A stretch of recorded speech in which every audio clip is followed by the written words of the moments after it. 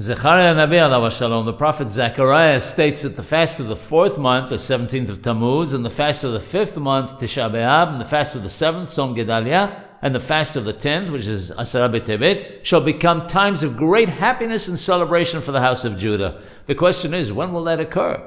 2 of the 4 fasts fall on the first and last days of the 22-day mourning period. On the 17th of Tammuz, the walls of Jerusalem were breached, and the 9th of Ab, the Beit HaMikdash was set alight. This period is referred to as Ben HaMesarim, between the straits, based on the pasuk in Echa.